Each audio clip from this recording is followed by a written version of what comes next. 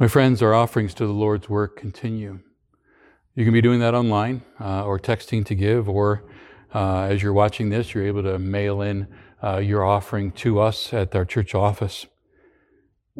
This whole idea of prayer, praying for our leaders in government and in the church. Your prayers are greatly appreciated as we lead God's people in the church and through the school in very difficult times.